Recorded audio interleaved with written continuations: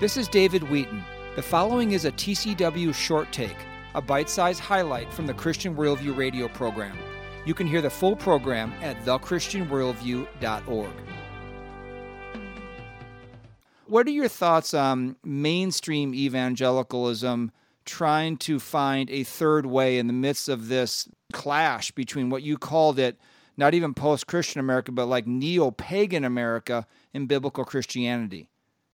So I would just say third wayism is escapism. Third wayism within the church is ecclesiastical escapism. And what I mean by that is that the whole all are welcome is just vernacular gymnastics to avoid the church being and fulfilling its true mission. That is to first lovingly confront people about their sin, to lovingly confront people that they have sinned against a holy God. And here's where you can come to hear the message about how you can be in a right relationship with that holy God whom you've offended by virtue of your sin.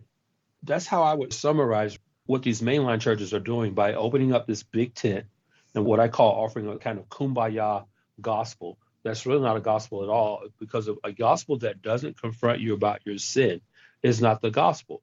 We just came out of Christmas a few weeks ago, and I'm always reminded of Matthew 1:21, where the angel tells Mary that you shall name him Jesus, for he will save his people from their sins. That's literally what Matthew 1:21 says. So a Jesus that is preached in these mainline churches, or any church for that matter, that does not introduce Jesus as the Messiah, as the Son of God who came into the earth, died on the cross to redeem sinful mankind from their sins, is not the true Jesus of the Bible. Amen. But this is what you will not hear in those mainline churches. So that's why I call that sort of escapism. It is ecclesiastical escapism, where people can come, remain in their sin, not hear a single syllable about repentance, confession, but they all congregate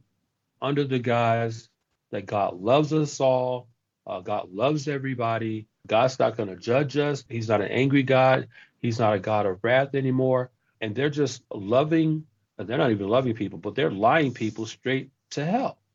David, I'm reminded of one of my favorite texts. It's in the book of James. It's James chapter 5, verses 19 and 20, and I think these two verses completely belie the soundbite that we just heard and the myth that these mainline churches are presenting.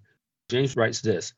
He says, "My brothers, if anyone among you wanders from the truth and someone brings him back, let him know that whoever brings back a sinner from his wandering will save his soul from death and will cover a multitude of sins." Now, I would argue that those two verses in James 5, verses 19 and 20, are what the evangelical church should be up to.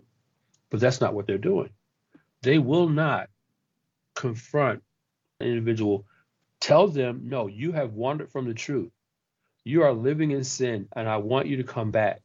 I want you to turn. I want you to repent. That's what that word means. I want you to turn around, come back to the truth, because you are risking an eternal death of your soul. But instead, nope, let's just get together, kumbaya around our campfire. Let's roast our marshmallows, so to speak. We hang our rainbow flags. We hang our Black Lives Matter flags. We hang our Palestinian flags, and let's enjoy each other on our way to hell. But no, this is a sort of ecclesiastical neo-paganism where we have made gods of ourselves and then reduce God to our level and think he's okay with this. He's not.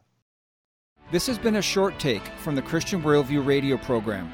To hear the full program and connect with this nonprofit radio ministry, go to thechristianworldview.org. I'm David Wheaton.